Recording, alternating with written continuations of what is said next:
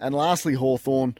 They won 8 games last year with a percentage of 89, which surprised me. Started the season really well, but what we need to speak about is what's gone out the door, and that has been spoken about a lot. Gunston's gone, McAvoy's gone, Mitchell's gone, Phillips is gone, O'Meara is gone, Shields is gone. A lot of experience over the last, not just last year, a couple of years.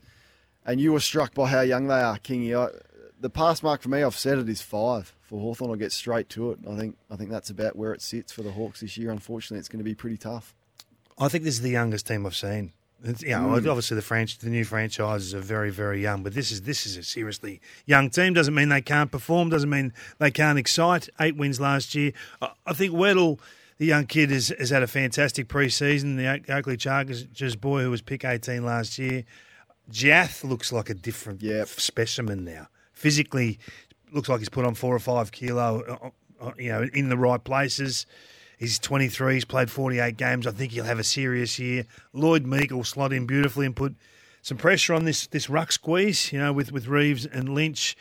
I think they'll really miss the leadership of McAvoy, and I think that will be a challenge for them. I know he only played 8 games last year, but Sicily will come in where he plays. It looks like he'll play centre-half back, but I was fascinated by his work in the midfield late last year.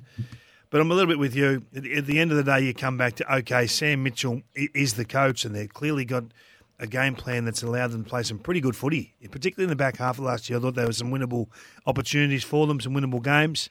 But if he can hold ground at 8 wins, I think that'd be a huge effort. I bought a lot of stock in Denver Granger Barras early. Oh, too much. And I've held it. I've held it, though. I'm not selling. This is just stubborn. I'm not selling my stock of Granger Barras. Crypto written all over it. This is going to be worth a lot of money in a couple of years. You said he was the best player in that draft. In that draft, I did. How's it looking? I did. Well, I'd have to go back and look at who was selected with him.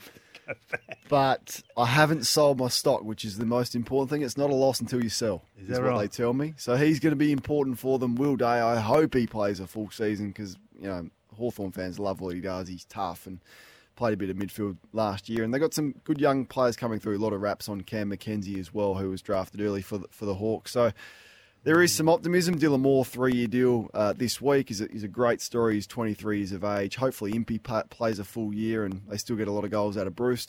There is some upside, but I think all in all, with Mitch Lewis going down, it's going to be a pretty tough year for the Hawks. 1300-736-736. We got there. We got through 6. I wasn't sure whether we would or not this morning, so I'm relieved that we did get there.